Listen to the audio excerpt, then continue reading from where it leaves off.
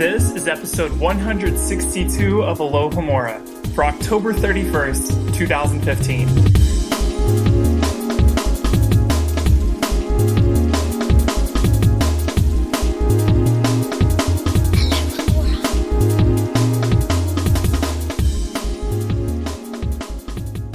Hey everyone, welcome to a Halloween just by coincidence episode of Alohomora. I'm Caleb Graves. I'm Allison Sigurd. And I'm Kat Miller, and our guest host today is none other than Dana. Hello, Dana. Thank you for joining us. Hi. Thanks for having me. Absolutely. Tell our listeners a little bit about yourself.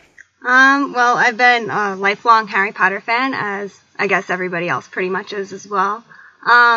Grew up with the series. Currently go to med school, so a lot of work on my plate, but I use Harry Potter as an escape. That's great. Oh, med school. Well, good for you. Yep. What do you want to do with it? Pediatrics.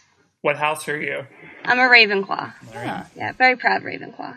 Perfect. So 2 lions, 2 eagles today. That works out.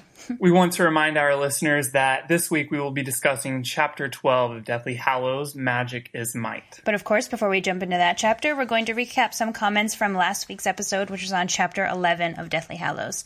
We're going to jump right in here, and our first comment is from Stephanie. It's an audio boom. Let's have a listen. Hi, Alohomora. This is Stephanie. I have a crazy theory. I thought of it when I heard Michael talk about how Hermione told Harry to remember Dumbledore as he was and not to spend all of his time trying to find out the truth about him. Do you think that it is possible that by this time Hermione has already caught on to Dumbledore's plan, that Harry is a Horcrux and has to die, and that she's trying to keep him from finding out the truth just yet? I know it's a crazy thought, but I would love to hear what you guys think. Thanks! Wow, I had not ever thought about this. Oh, that's pretty big, if true. Yeah, I thought it was very interesting. I mean, we know Hermione is pretty perceptive, but I don't know. I feel like I feel like she couldn't talk to Harry. She couldn't keep that from Harry if she knew the ultimate plan. Yeah. It's a pretty big secret. I also think I don't know if she would think of that.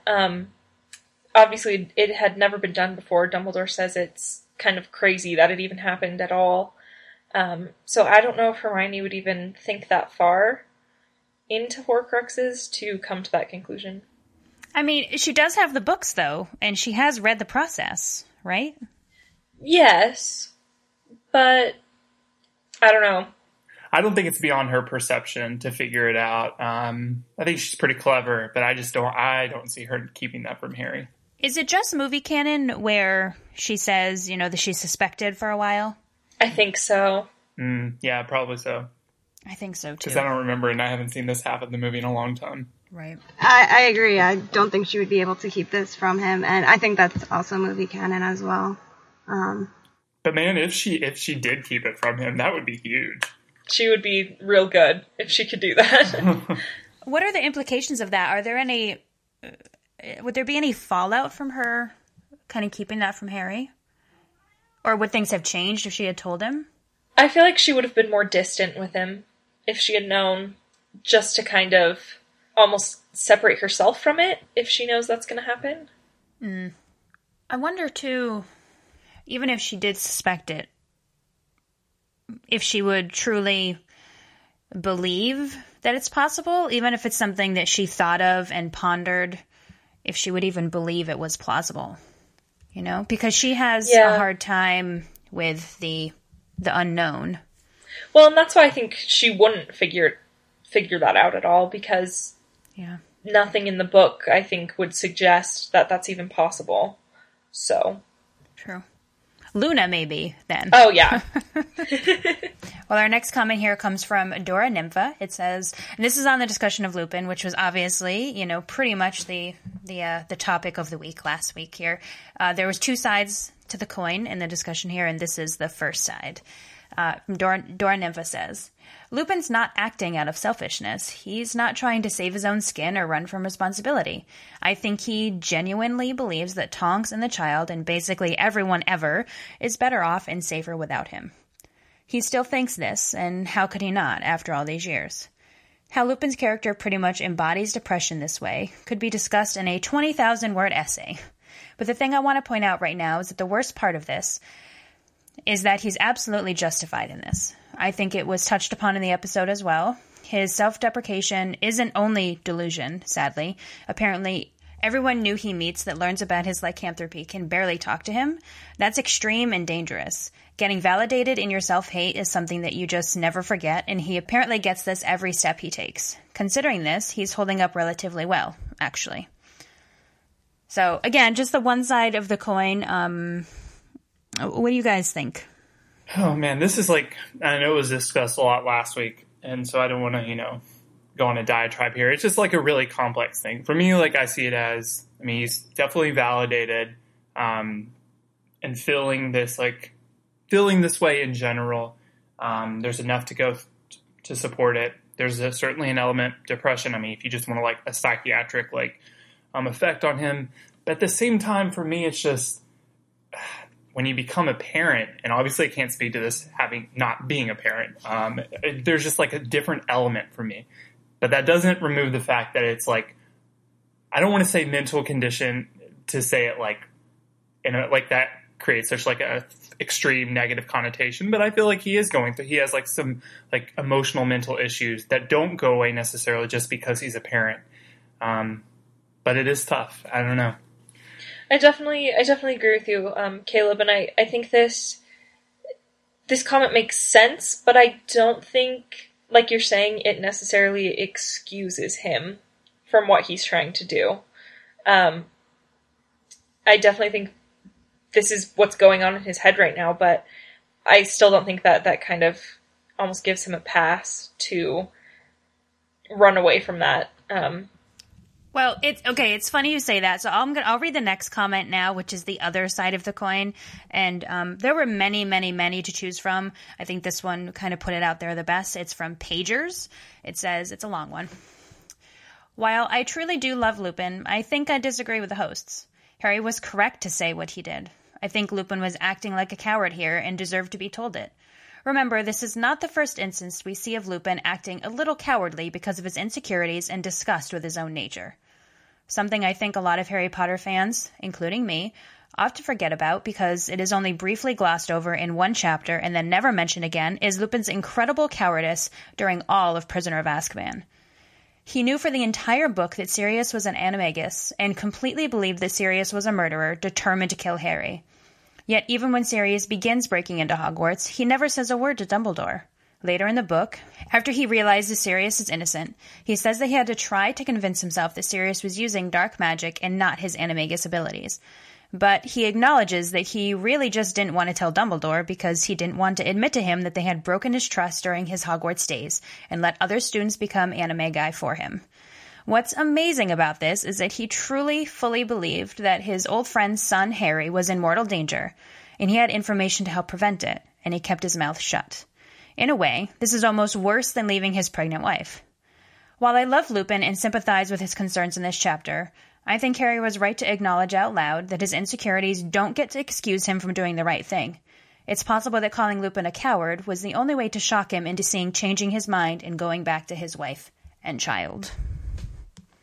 So I thought that made a very good point because I think we do tend to forget about Lupin's all the information he held back in Prisoner, which is important, I think. But I don't know if you could necessarily call that cowardly. I think that was almost more self-doubt than cowardice in that situation. Also, Harry was 13 then versus 17. Exactly. I still think Harry was a little harsh, unnecessarily harsh. Yeah, I agree. I think Alice and I probably agree on this whole issue. It's a complicated issue, but that doesn't justify Harry, the way Harry is dealing with it. And that also, despite, feeling that Harry acted out from, a very emotional place, not in a, logical thought first place. That doesn't take away the fact that, yes, it probably did have a good effect on Lupin going back to his wife and child. But that certainly wasn't Harry's first intent. I think we can all agree on that. Yeah. Yeah, I'm actually the opposite, and I agree with Pager's comment. I think that Harry was completely justified in saying to Lupin what he did. Harry is one of the only people probably in Lupin's life that knows what it's like to have his parents not around, to be kind of not left behind on purpose, but, orphaned. And yes, Harry, reacted emotionally, but that's who Harry is. And it would be a different story if he thought before he spoke. But it was a big discussion last week, and we won't go into it too much today, but I thought those were a lot of really great comments. There were over 350 comments on the main site this week. So it was very hard to choose the 3 that I did. So definitely go over to alohamora.mugglenet.com and keep the conversation going, because I don't think this Lupin topic is going away anytime soon. And speaking of Lupin, we're going to move on to our podcast question of the week responses. And just a reminder of what that question was. What if 3 became 4? What if Lupin had joined the trio in their quest? Would the trio have been forced to reveal Dumbledore's plans to Lupin? How would this have changed their course of action? And how would this have affected Tonks' relationship to Lupin, as well as how we as readers see him? So there were a lot of really great comments this week, a lot of really great discussions too going on, people going back and forth. So it was really hard to pick these as well. But our first one comes from Who Do You Know Who's Lost a Buttock? Who says, having Lupin there would have been a disaster. Lupin was their teacher, all of them. So far, the trio has operated on a somewhat even footing, trying to solve things as they come along with all of their combined ingenuity. They're equals tackling a problem together as a team. Not always efficiently, but together. This commentator is a teacher, and I know that power balance never really goes away, even when your students become adults. You can be friends with your students, but those patterns are there, and as Lupin was there, his voice would have carried a little too much weight, a little too much authority, even if he didn't mean it to. They cannot have an adult around treating them consciously or unconsciously like children. They aren't children anymore, and they have to step up. Lupin would throw off the dynamic, influence their decisions, and probably try to advise them on so many things. Harry has to grapple with the Horcrux Hallows decision and make that decision himself.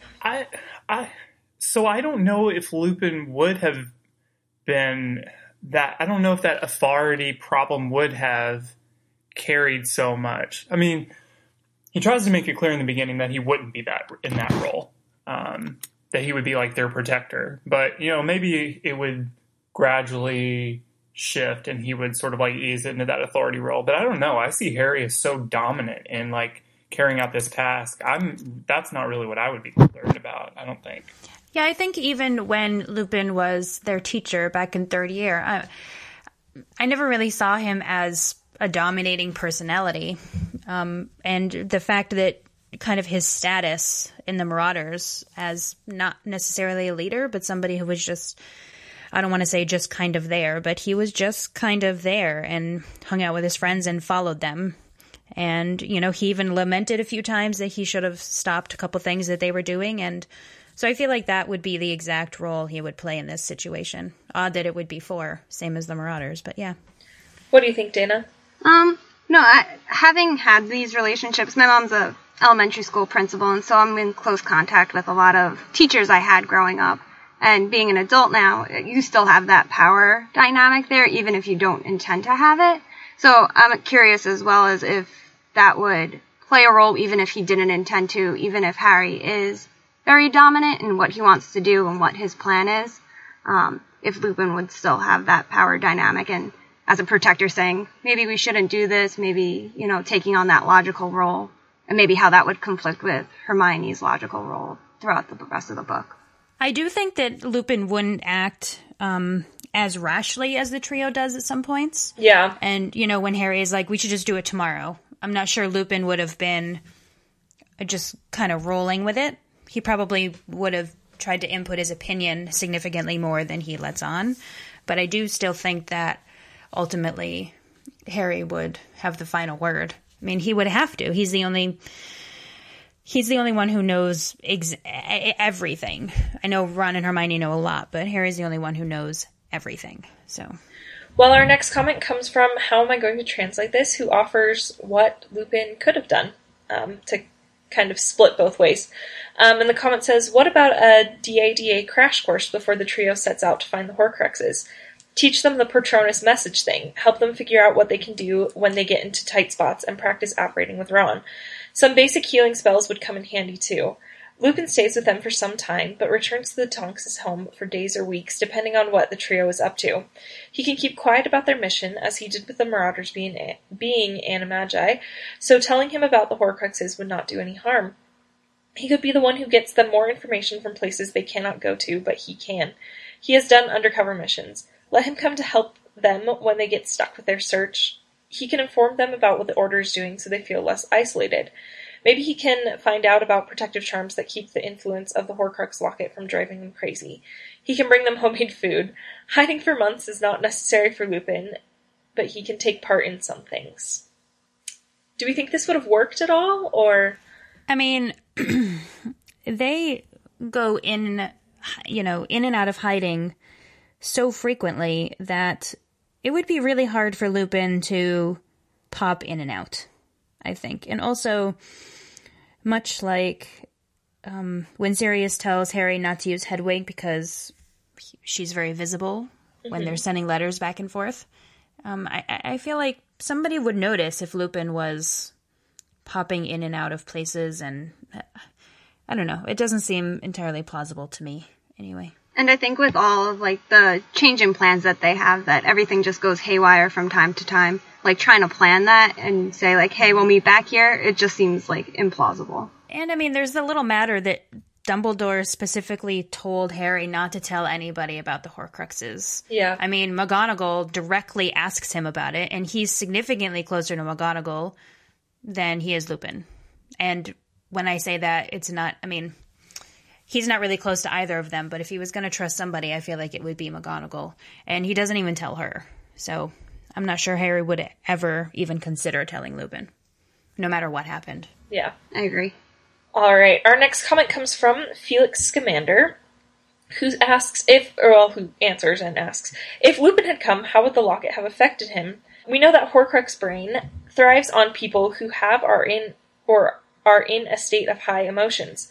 Lupin would have just abandoned his wife and her unborn child and be constantly worried about his/her species and how long him, her, and her mother would survive Bellatrix, feeling betrayed about the trio not telling him about the mission. Maybe Ron's walking out would have been replaced by Lupin walking out. Then, would the trio have been more careful with the locket? Ron wouldn't have left. There would have been no Ron grieving, and hence more efficiency in looking for and destroying the Horcruxes, all leading to the accelerated fall of Lord Voldemort. Thoughts on that one? I don't know how the locket would have affected Lupin. Again, that would depend on Harry telling Lupin what it is and what's in it. And would Lupin even be willing to touch it or go anywhere near it? Exactly, yeah.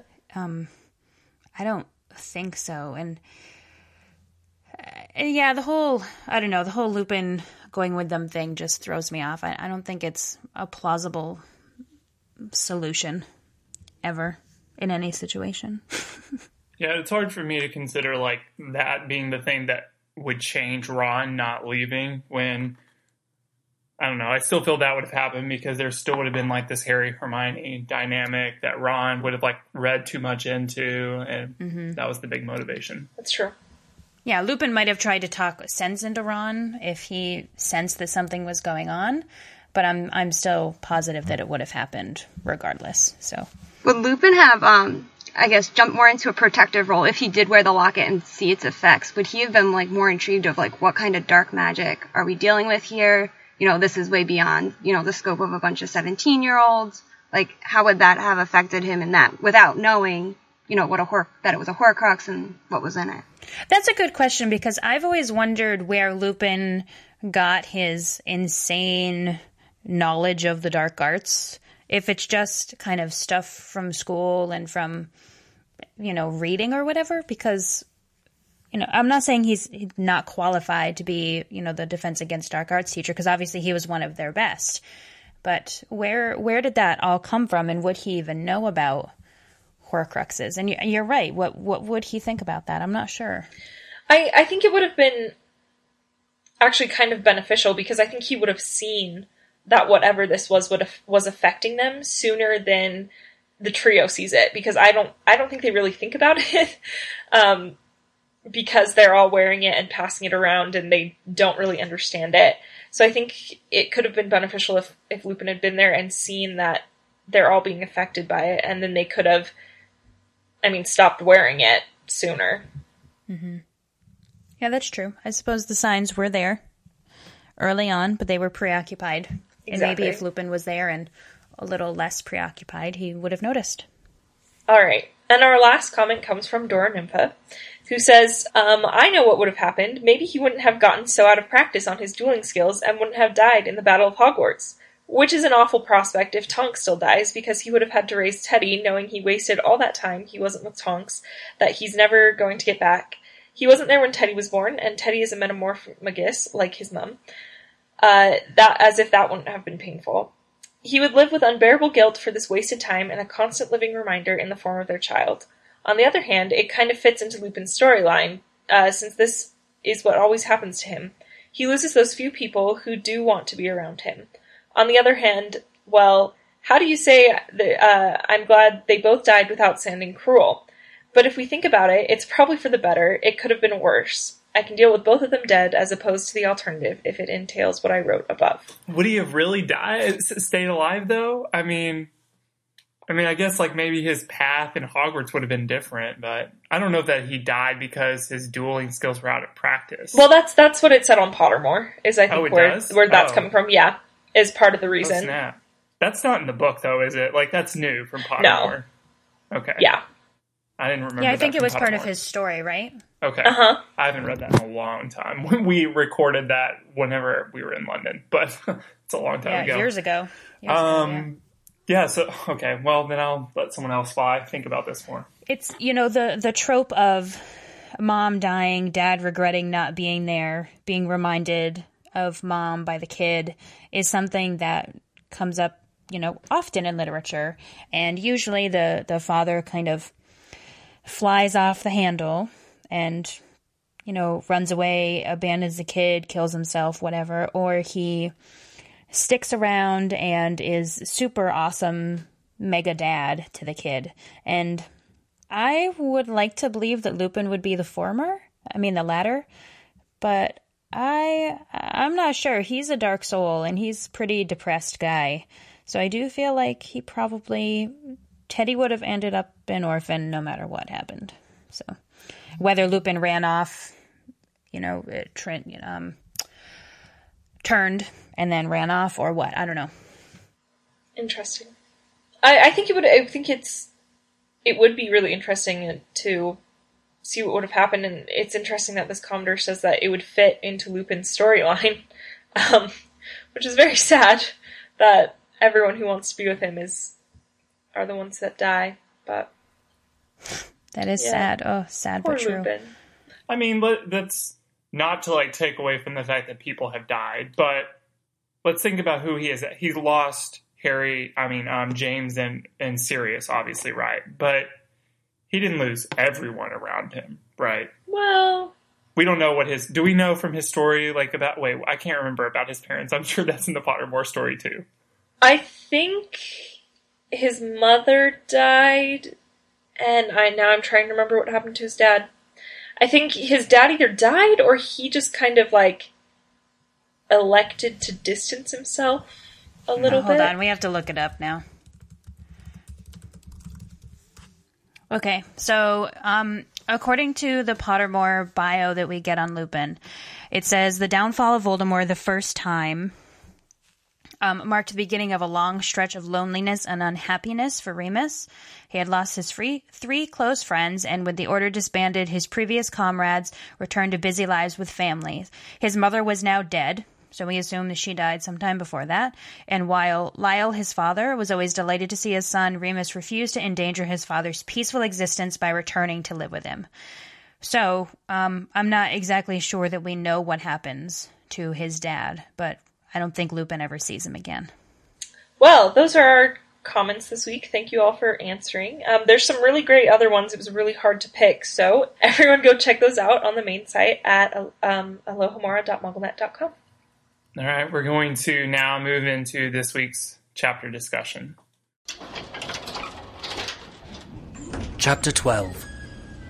Level 1, Minister of Magic, and support staff. Magic is might. All right, so a quick summary of this chapter, Magic is Might. More visitors are appearing outside number 12 Grimmauld Place, while Creature has turned over a new leaf within the house, serving all kinds of delightful food and good manners and everything you could ever hope for. Hogwarts has a staff shakeup. The trio plans to get into the Ministry, but not before Harry gets another Voldemort vision. Finally, the three use Polyjuice Potion to disguise themselves and toilet their way into the Ministry of Magic. And once inside, it doesn't take long for them to run into the very person for whom they are searching. So the first big thing in this chapter is whenever they get a copy of the Daily Prophet, and the headline that Harry brings in, Severus Snape confirmed as Hogwarts headmaster. And the reaction is so appropriate. They're both like, Yes. no. It's great. It's I didn't expect that, but in a way I kind of almost did. I remember thinking, oh, okay, yeah, sure. This makes sense. Yeah, I mean, it was really surprising for me. I don't know if I would have expected it. I guess Hogwarts had already left my brain for now because Harry, Hermione, and Ron we know they're not going, and then it's just like a reminder that there's still problems going on at Hogwarts. Mm-hmm. Which is also cute that they actually talk about missing the Hogwarts Express in that moment. They're like, oh, it's so weird not to be on it. Yeah. I think I just wasn't expecting Snape to stay at Hogwarts. I guess I always had a hard time accepting that Snape really liked Hogwarts all that much, that he was that he was connected to it. It almost felt like he was just there because it was convenient. So I guess I personally was surprised by this. First time I read it because I was expecting Snape to be out and about doing Death Eatery things and not hanging out at school, Yeah. I think I had the same reaction as Allison. I didn't expect Snape to return to Hogwarts, but, then again, who else would take over that position where, it's a familiar enough name that people might be okay with him being headmaster and sending their kids back in this time. But I don't know if you put a Death Eater in that position, how would that have affected, more people not going back to Hogwarts? Yeah, I mean, obviously we know this is juxtaposed with, I can't remember if it's in the previous chapter or in this chapter, when we find out that it's mandatory to, I guess it would be in the same article, it's mandatory for the students to go to Hogwarts now. Mm-hmm. We also get the staff announcements that Electo and Amicus Carrow will be teaching Muggle Studies and Defense Against Dark Arts, respectively, although it's more Dark Arts rather than Defense Against the Dark Arts now.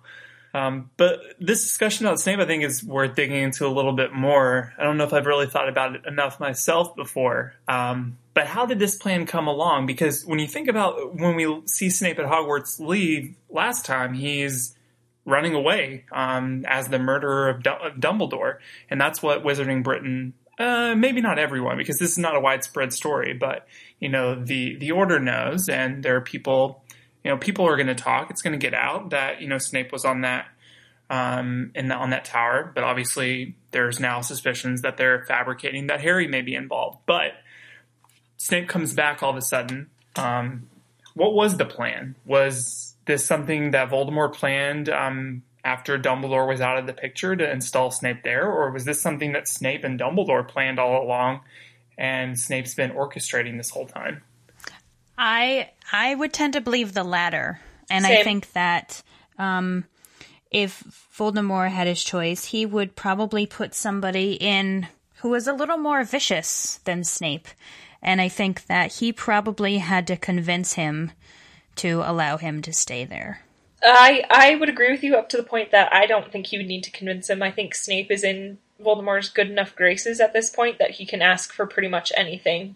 Well, that's what I mean. I think he would have to go to him and say, let me stay there. I'm more beneficial than putting, Amicus or Electo or whatever. So, and I think that also I think Voldemort would be okay with that so quickly because Snape seems to is acting so much like, his closest follower. So to have him in charge of Hogwarts, which we know Voldemort really, really wants pretty much extreme control over for several reasons, I think he'd be perfectly happy to put him in there as quickly as possible. And he probably thinks that Snape knows a few of Dumbledore's old secrets, too. Yeah. So it's probably, opportune, I suppose, to have somebody like Snape in that position. So. Why do you think that he picks Snape as, like, you know, someone who's close to him to run Hogwarts rather than, like, use the Imperius Curse on McGonagall or Flitwick like he does with the Ministry? And you notice in the Ministry, he doesn't put Yaxley in charge. He doesn't orchestrate Yaxley to be Minister for Magic. He uses the Imperius on Pius Thicknesse. I think because Voldemort has such a connection and respect for Hogwarts as like an institution itself, he almost has this reverence for the school, for the castle, for its secrets, for its history, that he wants to put someone there that he knows will still follow him and do what he says, but also that isn't just, you know, that he doesn't have to really puppet around, that he can say, this school is important, and Snape will say yes, so he'll act in that manner, you know? And I also think, too, that the fact that Snape is a Slytherin house is important to Voldemort as well. Am I making this up, or has it been a really long time since there's been, like, a Slytherin headmaster? I feel like I read that, or I remember that from something. Probably no one since Phineas Nigellus. Yeah, that's what Right. I feel like that was on Pottermore at one point. I think so, too. Okay, so I feel like that's another connection for Voldemort, is that Snape is a Slytherin, and that's important to him. Yeah. Because does he know that Snape isn't a pureblood? Oh, that could be another factor, though, as well. Right. I feel like he's got to know. Yeah, I think he has to. But I think that may be a reason he trusts him so much. Because he's like him. Yeah, although he won't admit it to himself or anybody else. Yeah. Fair point. We mentioned it briefly earlier, but I think it was funny that it's not Harry, Ron, and Hermione that talk about missing the Hogwarts Express. It's just Harry and Ron, because they obviously together had a moment in book 2 where they they did miss the Hogwarts Express together. So I think that was an interesting choice by Joe to sort of bring that full circle. It's also the first time they met was on the Hogwarts Express, and I think it's in book 5 where Harry reflects on he has always ridden the Hogwarts Express with Ron. Yeah. Yeah. I'm looking something up. This is chapter 12, right? Yes. Oh, okay. Never mind. Chapter 12 in the first book is the Mirror of Erised, so never mind. Okay. Yeah. I thought maybe there was some cool circle theory going on. Things move much quicker in that book. Yes, they do. Yeah. Yes, they do. But Hermione returns to the two of them. She had gone to fetch Phineas Nigellus' portrait, and she stuffs it in her ever-useful handbag, remarking that bag. She's worried now that Snape may be using that two-way portrait to spy on them or to figure out that Harry is there. But this is interesting because what if she had not hidden the portrait away? And I'm kind of taking a step, maybe an extra step, that Snape would have actually tried to communicate with them rather than just sort of observe them. Because I think if he would have observed them, he would not have alerted Voldemort. He wouldn't have told him. But would Snape have tried to communicate with them and to try to explain himself what he was doing to Harry and others? No. I think he has so much loathing for Harry still and knows that Harry will not listen to a word he says, that he knows he doesn't want to do it, and even if he did want to do it, it wouldn't make any difference. Yeah, Harry's blood is boiling for Snape right now. Yeah. He wants to, he said in a few chapters ago, let me see Snape.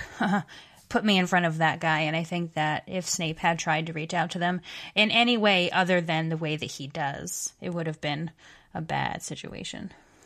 So, there was another line kind of in this little moment that I really like as well. It's on page 228.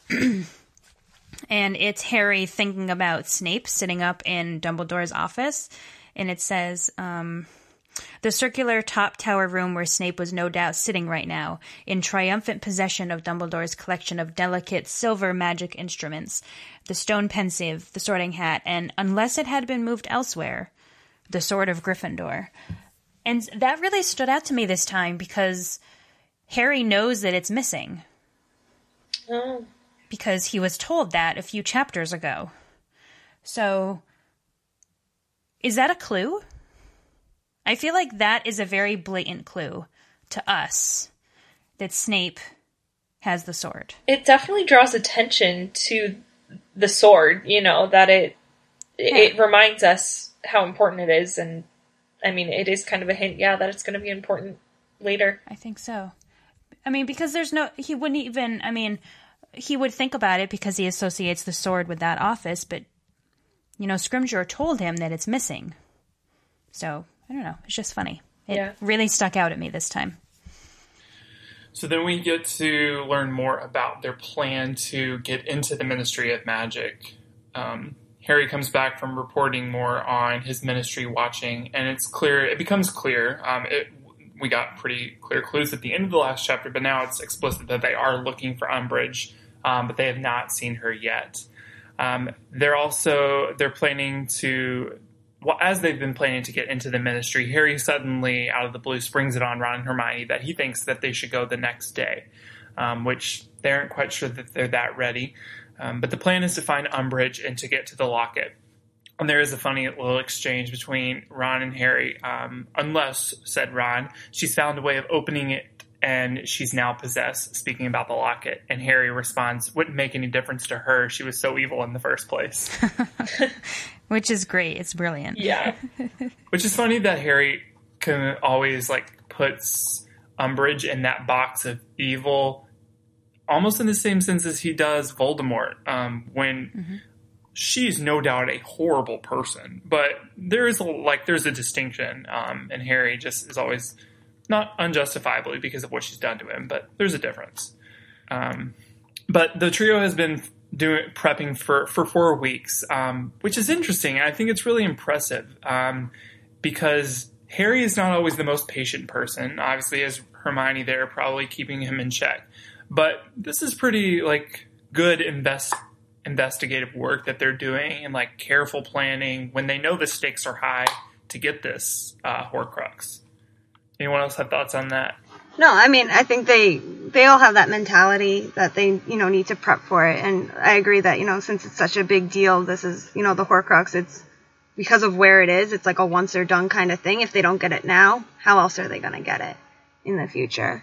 But I kind of agree that, they're just waiting around. They have to be careful with what they're doing while they're observing things. And so they're not really getting anywhere. So how much more are you going to learn by a few more days of just watching everybody? Yeah, without actually being in the ministry and able to get into the ministry to see what's going on, it's all the prep in the world isn't going to prepare them for actually getting the locket. Yeah. Basically, the prep is just getting into the ministry and then flying by the seat of their pants, which is the best that they could possibly do.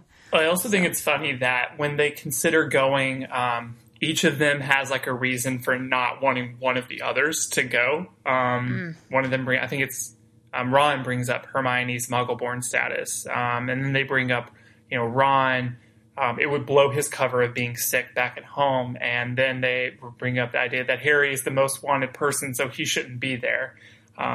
Just kind of funny. There's a risk for all of them. Blowing their cover, just safety for what they are. They've all got something at stake here that they're all willing to sacrifice. I think it's important that Joe showed that for all three of them, not just Harry. I agree, and I like that moment where they're all going through that, and they're like, well, you shouldn't go, and you shouldn't go, and I like it. It's a good moment. I think it shows the Gryffindor in all of them, where they're like, no, they all have a moment where they say, I'll go, and I'll take care of this, because it's too dangerous for you guys. And I don't know, I just like that they're all very willing to sacrifice themselves for the others and trying to keep the others to stay back. But in this moment when they're getting ready to go and they're coming around that they're down to go the next day, Harry gets another Voldemort vision, and Hermione notices that Harry's, bringing his hand to his forehead. But Harry gets out of the room and heads to the bathroom. And this time he sees Voldemort looking for Grigorovich, the other wand maker. And Voldemort knocks on the door, and a woman who seems to be enjoying her life. I think the line is like she's smiling or she's laughing. She's somehow like enjoying whatever moment she was taken away from. And Voldemort asks about Grigorovich, but she says that that Grigorovich does not live there and she doesn't know where he is. But Voldemort kills her anyway.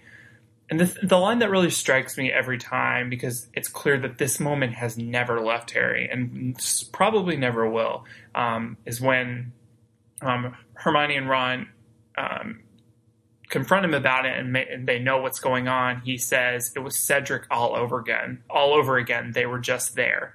Like this fact that Cedric died just because he was in the wrong place at the wrong time, and Harry will always feel a sense of blame about that. And that guilt and just the sheer dumb luck of being in the wrong place at the wrong time is something that will always strike Harry.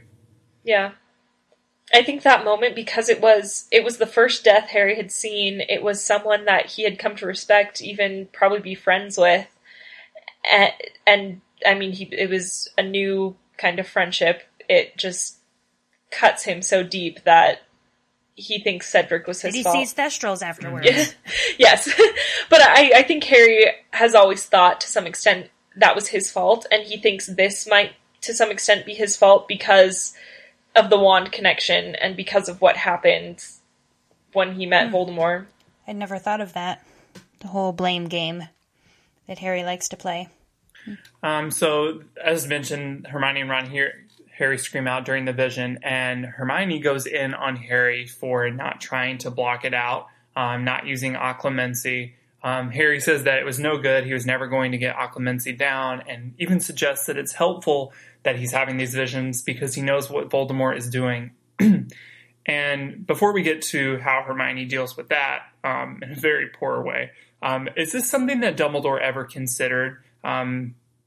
He obviously tried to get Harry to do occlumency, but was there a point that he thought maybe it is useful that Harry is having this connection and can see it? Obviously, there's history that it was not reliable because of what happened with Sirius. And was that enough to make him think that there was just never going to be a way that it was useful for him? That's tough, because I think that if Dumbledore were around now and alive, that he would definitely still push Harry to learn, but he would also take the information that Harry is learning when he's not employing occlumency, and he would use it to his advantage. It's kind of like, I always think of Gandalf and Pippin with the Plantier, however you say it. When Gandalf is really, really, really mad at Pippin for touching it and using it, but then that useful information comes in significantly handy, and I feel like Dumbledore would react the same way. Yeah. I also think Dumbledore was a little bit more worried because at the point where this was happening before, Voldemort was using this against Harry. But in this case, like he would purposefully do this to Harry. But I think in this case, we find out later that this is more when Voldemort is absolutely losing control and is having such an emotional reaction to something that he can't block Harry out. So I think things have changed. And so, yeah, I think Dumbledore might be a little bit more on Harry's side at this point than he would have been in the past. He would at least take the information and do something with Definitely. it. Yeah, definitely. Still encourage Harry to not act on it or encourage the connection, but definitely take advantage of it when it did kind of seep through. I agree. Yeah, that's what I tend to think, that, it would have been different in this situation had he been alive. But as I mentioned, or as I alluded to, Hermione, continuing off this semi-argument, when Harry suggests that it might be helpful, she blurts out that Harry might like having this special connection or relationship. And it was an interesting thing that she used the word relationship instead of just stopping with connection. And Harry does not obviously take this well. And then she immediately tries to backpedal backpedal on saying that, but Harry says that I'm going to use it. And I should have written this down. I can't remember if it was Ron or Hermione that starts with Dumbledore, which is interesting because I think it's Hermione. Yeah, Hermione, because what we just, discussed how Dumbledore may have thought about this. But Harry interrupts her and says, "Forget Dumbledore. This is my choice, nobody else's." Which is really striking. First, how Hermione sets it up as a relationship, and then how Harry deals with it by saying, "Forget Dumbledore." He really has kind of like stepped away. Maybe not completely. Maybe this is just like reactionary, but I think it's pretty significant. Yeah, I think this is the first time that Harry makes a decision that goes against what Dumbledore told him. And I think that's a huge step in the decisions and what he'll end up doing for the rest of the book. And I think in some ways it's ultimately why he's able to do what he does, is because he starts kind of making his own decisions about this rather than just following. And I think the word relationship is really important, and I think it's good that you pointed that out, because I think Harry and Voldemort are definitely in some sort of screwed up relationship. It's more than just a connection, because relationships, one person's actions affects the other person, and they are continually affecting each other and changing the course of each other's path and lives. And I think that word relationship is the perfect description for the two of them, because a relationship doesn't have to be romantic or a friendship. It can be anything, really. So they briefly consider that once they've all calmed down a little bit, what they think about the vision a little bit more, and they consider that Voldemort is seeking out Grigorovich for an explanation about what happened between Harry and Voldemort's wands way back early in the book when they try to take off from Privet Drive. And they consider maybe that's because Ollivander was of no help. And there's a small exchange between Harry and Hermione about Hermione thinks that it's not the wands that did it, that Harry is the one who did it, but Harry says there's no way I could have done it because it just sort of happened. But the conversation doesn't really get anywhere. Then they finally head off to the Ministry the next day, and we see the three people that they do different things to get them away from the Ministry. They first stun Mafalda Hopkirk, who Hermione uses to get a hair from and take the Polyjuice potion. And I thought it was interesting that we don't see, I'm sure this happened, but we don't get the text on this, of the trio deliberating about what they're going to do to get into the Ministry, and then once they decide they're going to disguise themselves, how to get the people away from the Ministry.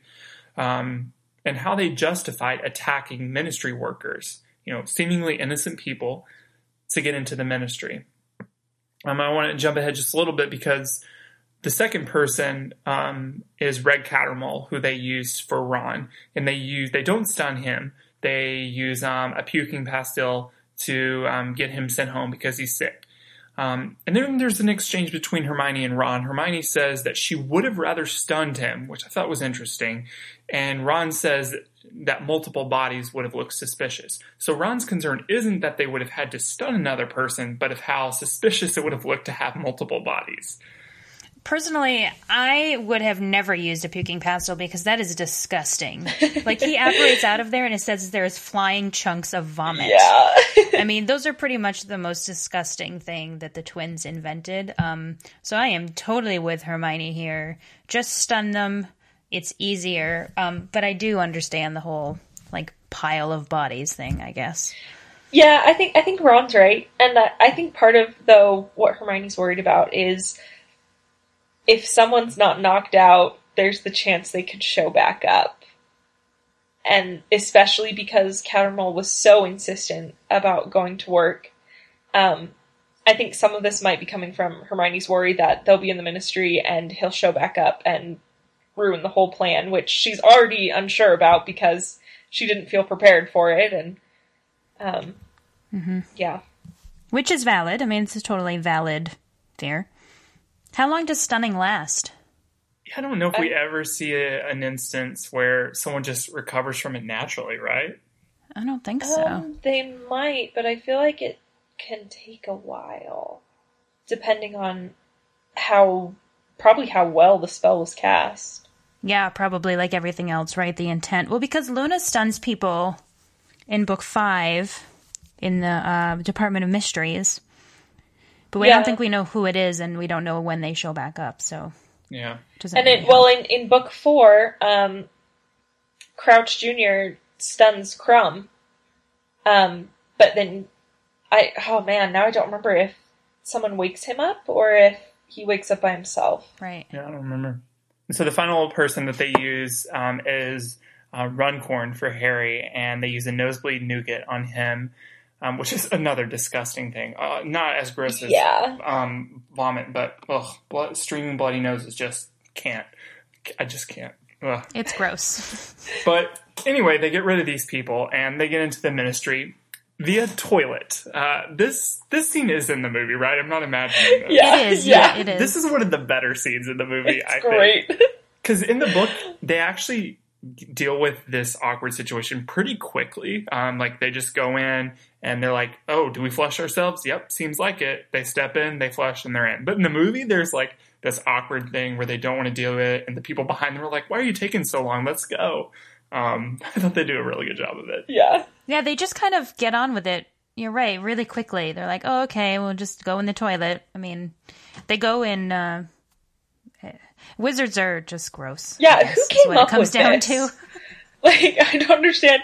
Who was like, this sounds like a great idea. Not, I don't know, some door that seems locked that will pop you somewhere. But they're like, let's take these toilets and let's use that to get all of our employees in. Who thought that was a good idea? I guess the options are limited if you're having to you need channels or a way to get large amounts of people. I don't know. Yeah.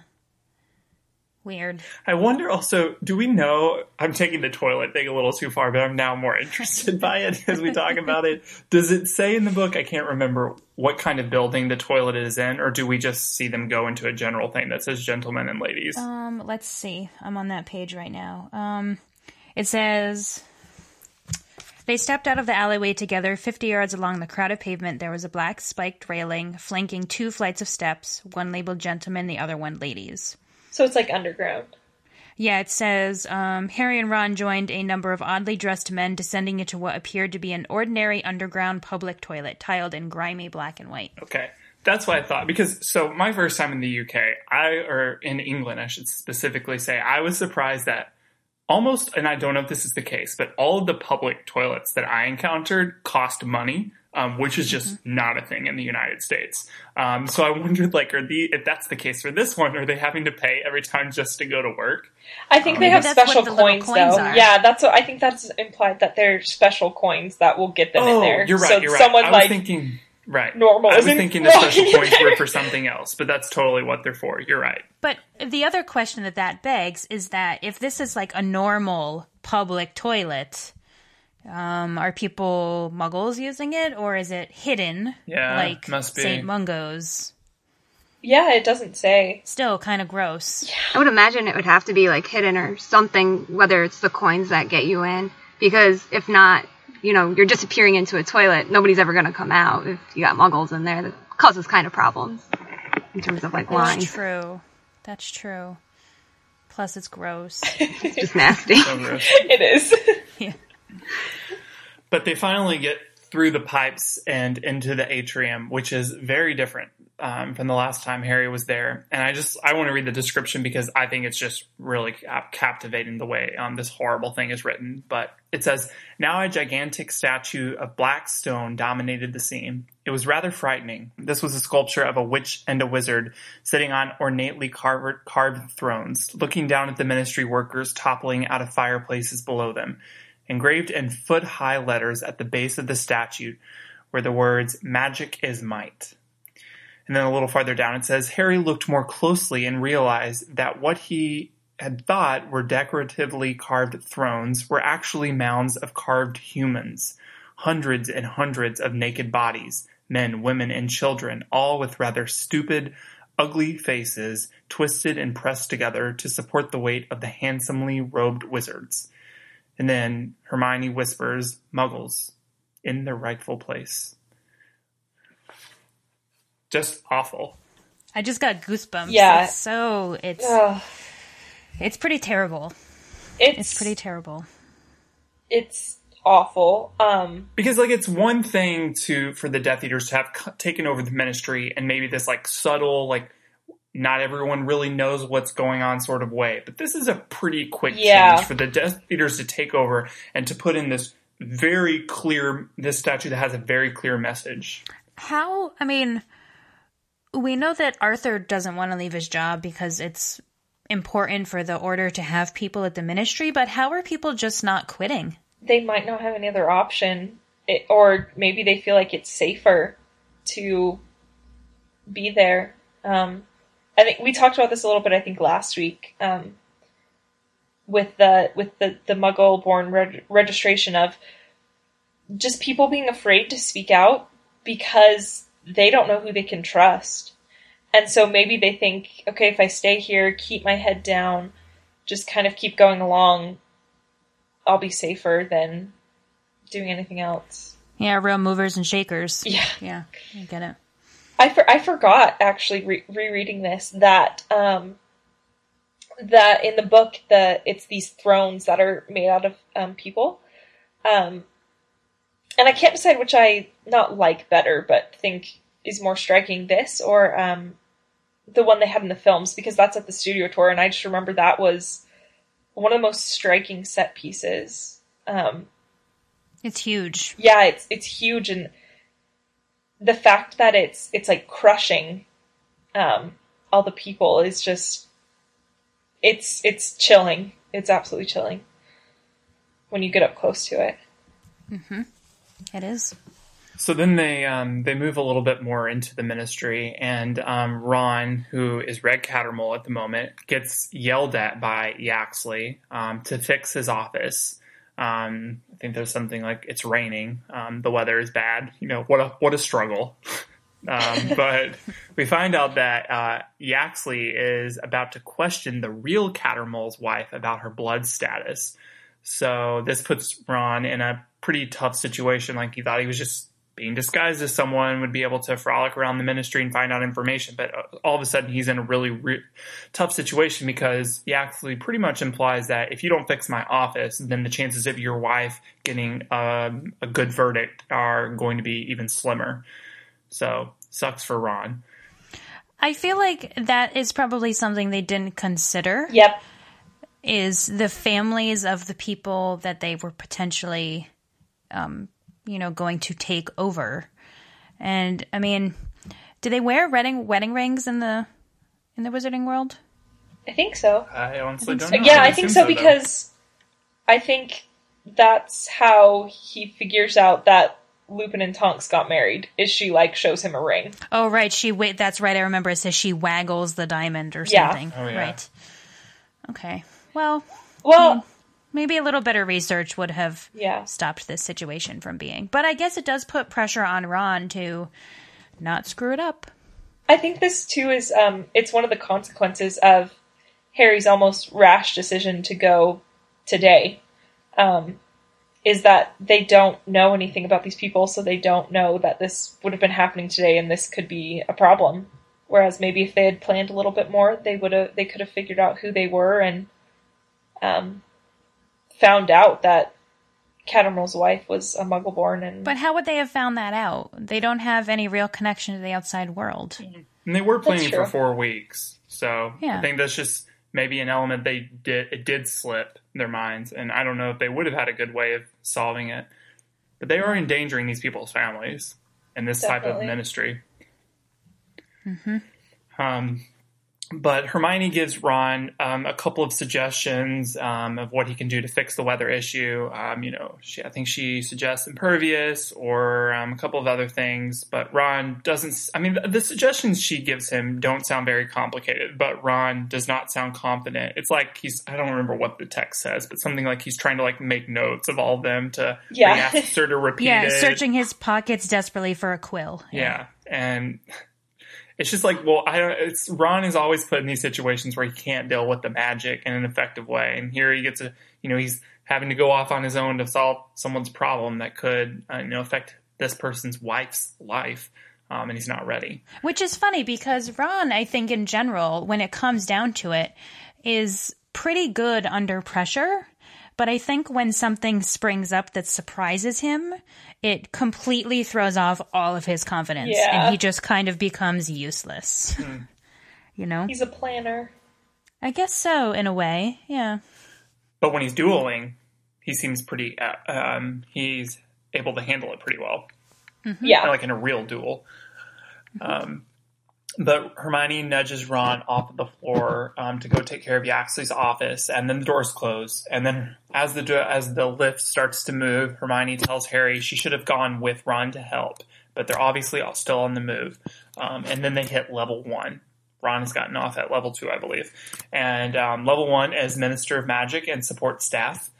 And she's probably not going anywhere because the chapter ends with this text. 4 people stood before them, 2 of them in deep conversation, a long-haired wizard wearing magnificent robes of black and gold, and a squat, toad-like witch wearing a velvet bow in her short hair and clutching a clipboard to her chest. Didn't take long for them to find Umbridge. No, that's quite the coincidence. Yeah. Quite the coincidence. I think it's interesting because this is the second time that Umbridge has been referred to. She's notorious enough that they don't even have to say who she is. Joe just kind of describes her, and we're all like, there she is, and everyone kind of freaks out, that... It's the toad-like thing. Yeah, exactly. Because the previous chapter ended with similar language, right? Describing her but not naming her. Yep, exactly. And that's how a chapter ends. Harry and Hermione are staring at this group of people, and I'm pretty sure we find out that the other person is Pi's thick niece that she's talking to. I could be wrong, but I think that's right. I believe so. Yeah. I believe so. All right. Now it's time for our podcast question of the week for this week. And for this, we're kind of talking about what happened at the beginning of this chapter and the news that Harry brings back with him. So at the beginning, we learned that Snape has been made Hogwarts headmaster. Ron comments on this, saying, the other teachers won't stand for this. McGonagall and Flitwick and Sprout all know the truth. They know how Dumbledore died. They won't accept Snape as headmaster. That's on page 186 of the UK paperback. Harry, however, thinks that the other heads of house would accept the decision and stay at the school in order to protect the students. So how did McGonagall, Flitwick, Sprout, and the rest of the teachers react to this decision, and what exactly are they doing to protect their students? What was the transition to Snape's appointment like, considering the last time he was at Hogwarts, he was running away?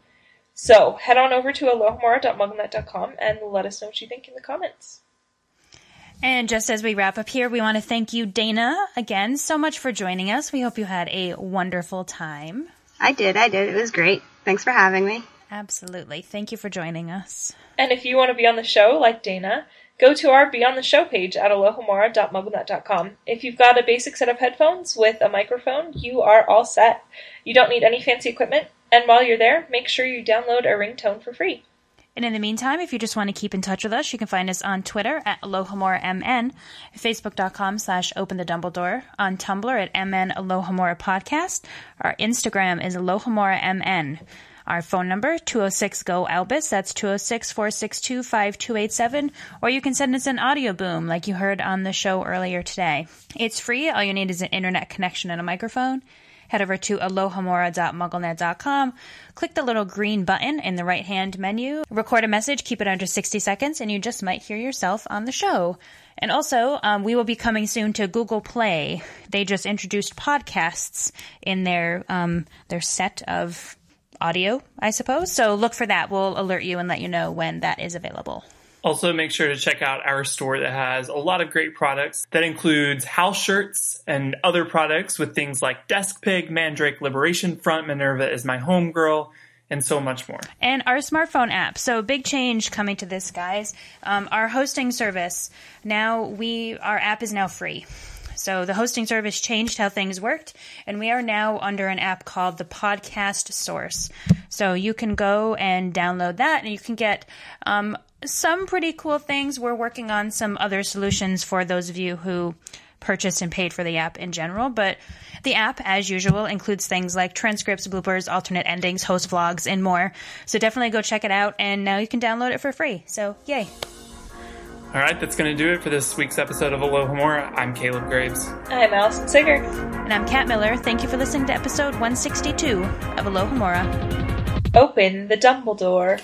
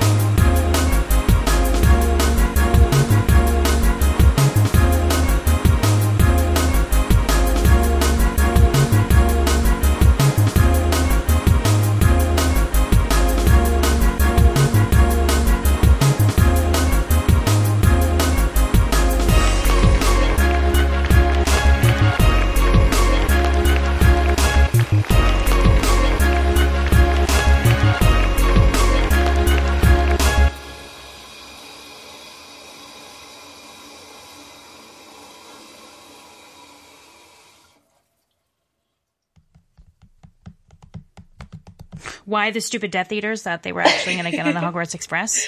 Yeah. I mean, for real. I just love that, and they're like, more people than normal were outside. 12 Grimmauld. Yeah.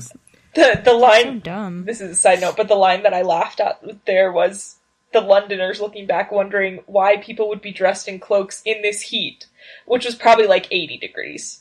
Yeah. Well, that's a lot for London. I know. It just made me laugh.